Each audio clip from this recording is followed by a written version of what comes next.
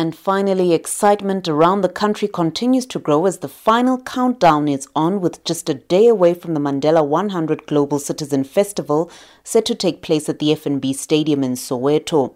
Numerous events ahead of the festival have taken place and continue today. On Thursday, American iconic singer Beyonce Knowles Carter landed in South Africa at the Lanseria International Airport. Also on our home ground is supermodel Naomi Campbell and Coldplay rock band lead singer Chris Martin.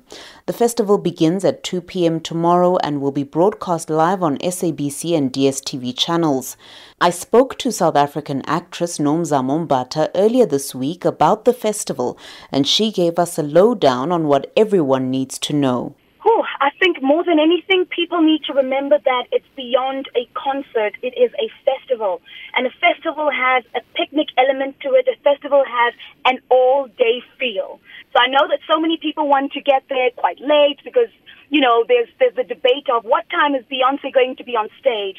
I say it's beyond just Jay-Z and Beyonce. It's about seeing world leaders and also African leaders take the stage and make pledges of hundreds of millions of dollars and rands to say that there will be systematic changes. You know, so many policies will be taken. And of course, for me, I'm all about the Afropolitan. I'm all about celebrating the African artists. You know, there's going to be a whiz kid who I've never seen on stage before, and I think he's a phenomenal performer from the videos that I've seen. He closes out the O2 in London, and he's going to be at the FNB Stadium. You know, we have Katleho, a local as well. We have Sekhotho, who's been such a celebrated artist with such an incredible legacy. Who else am I forgetting? We've got My Josie, who's just got the spunk. You know, your Black Coffees, of course. Usher's going to be the Ed Sheeran. So it really is from top to like top. So get there when the doors are open. And if anyone's been to FNB Stadium during a concert or even a soccer match, you know the traffic. So to avoid all that traffic jam, to avoid, you know, getting lost around where's the drop-off zone, how do I get in, and you end up missing your favorite artist, I would say just from 9 o'clock, wash the dishes, clean the house, and just be in your car and go and find a great spot and just and know that you are just there like the whole day. You know, wear comfortable shoes. Of course, flat shoes are key. And wear something that's comfortable as well, you know, something that's summery, and of course carry a jacket, and make sure, please do not drink and drive. I don't want to be reading any horrible, you know, headlines about, you know, coming from FNB Stadium. You know, we've had this kind of incident, so we really just want everyone to be safe. It's a family festival. Kids will also be there, I'm sure. So it's really just incredible to see that, you know, South Africa will be at a standstill this Sunday. You know, I feel sorry for anyone who's bought a ticket from anyone.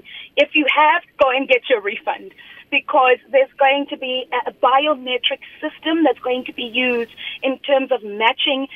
We obviously will not tell you what is going to be matched when you present your ticket, but it must be your name. Your name has to be there. It has to be your ticket, because unfortunately, if it has someone else's name and it's not matching on the system, you will not get in. So I would advise everyone to not purchase tickets. If you didn't win a ticket during the lucky draw, and of course it's been your dream to see these incredible artists take to the stage, and it's been your dream to be a part of Global Citizen, I would definitely say do not just watch it live.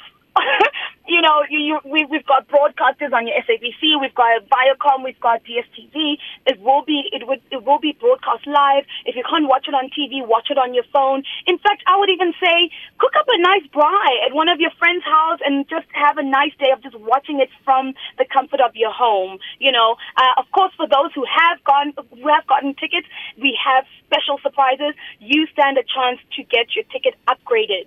So upgraded from general to basically VIP or VVIP. So that's when you get to the stadium, but you have to get there before 2 p.m. Doors open at 11, but if you get there before 2 p.m., you still stand a chance to get your ticket upgraded. And hey, being at the back and being in the front are two different stories. So I would advise you get there early. You know, I love everything that has purpose, and I've always been a fan of Global Citizen because it's reimagined the socio-economic inequalities in terms of calling our leaders to the forefront and saying, this is what you have promised. These are the policies. These are the SDGs that have been laid out by the United Nations. These are the global crises. And here you are as a leader, having been put there by the people, and you're supposed to be for the people. Yet there are so many inequalities that we have identified within society. And that's what Global Citizen is about. It's entertainment with a purpose.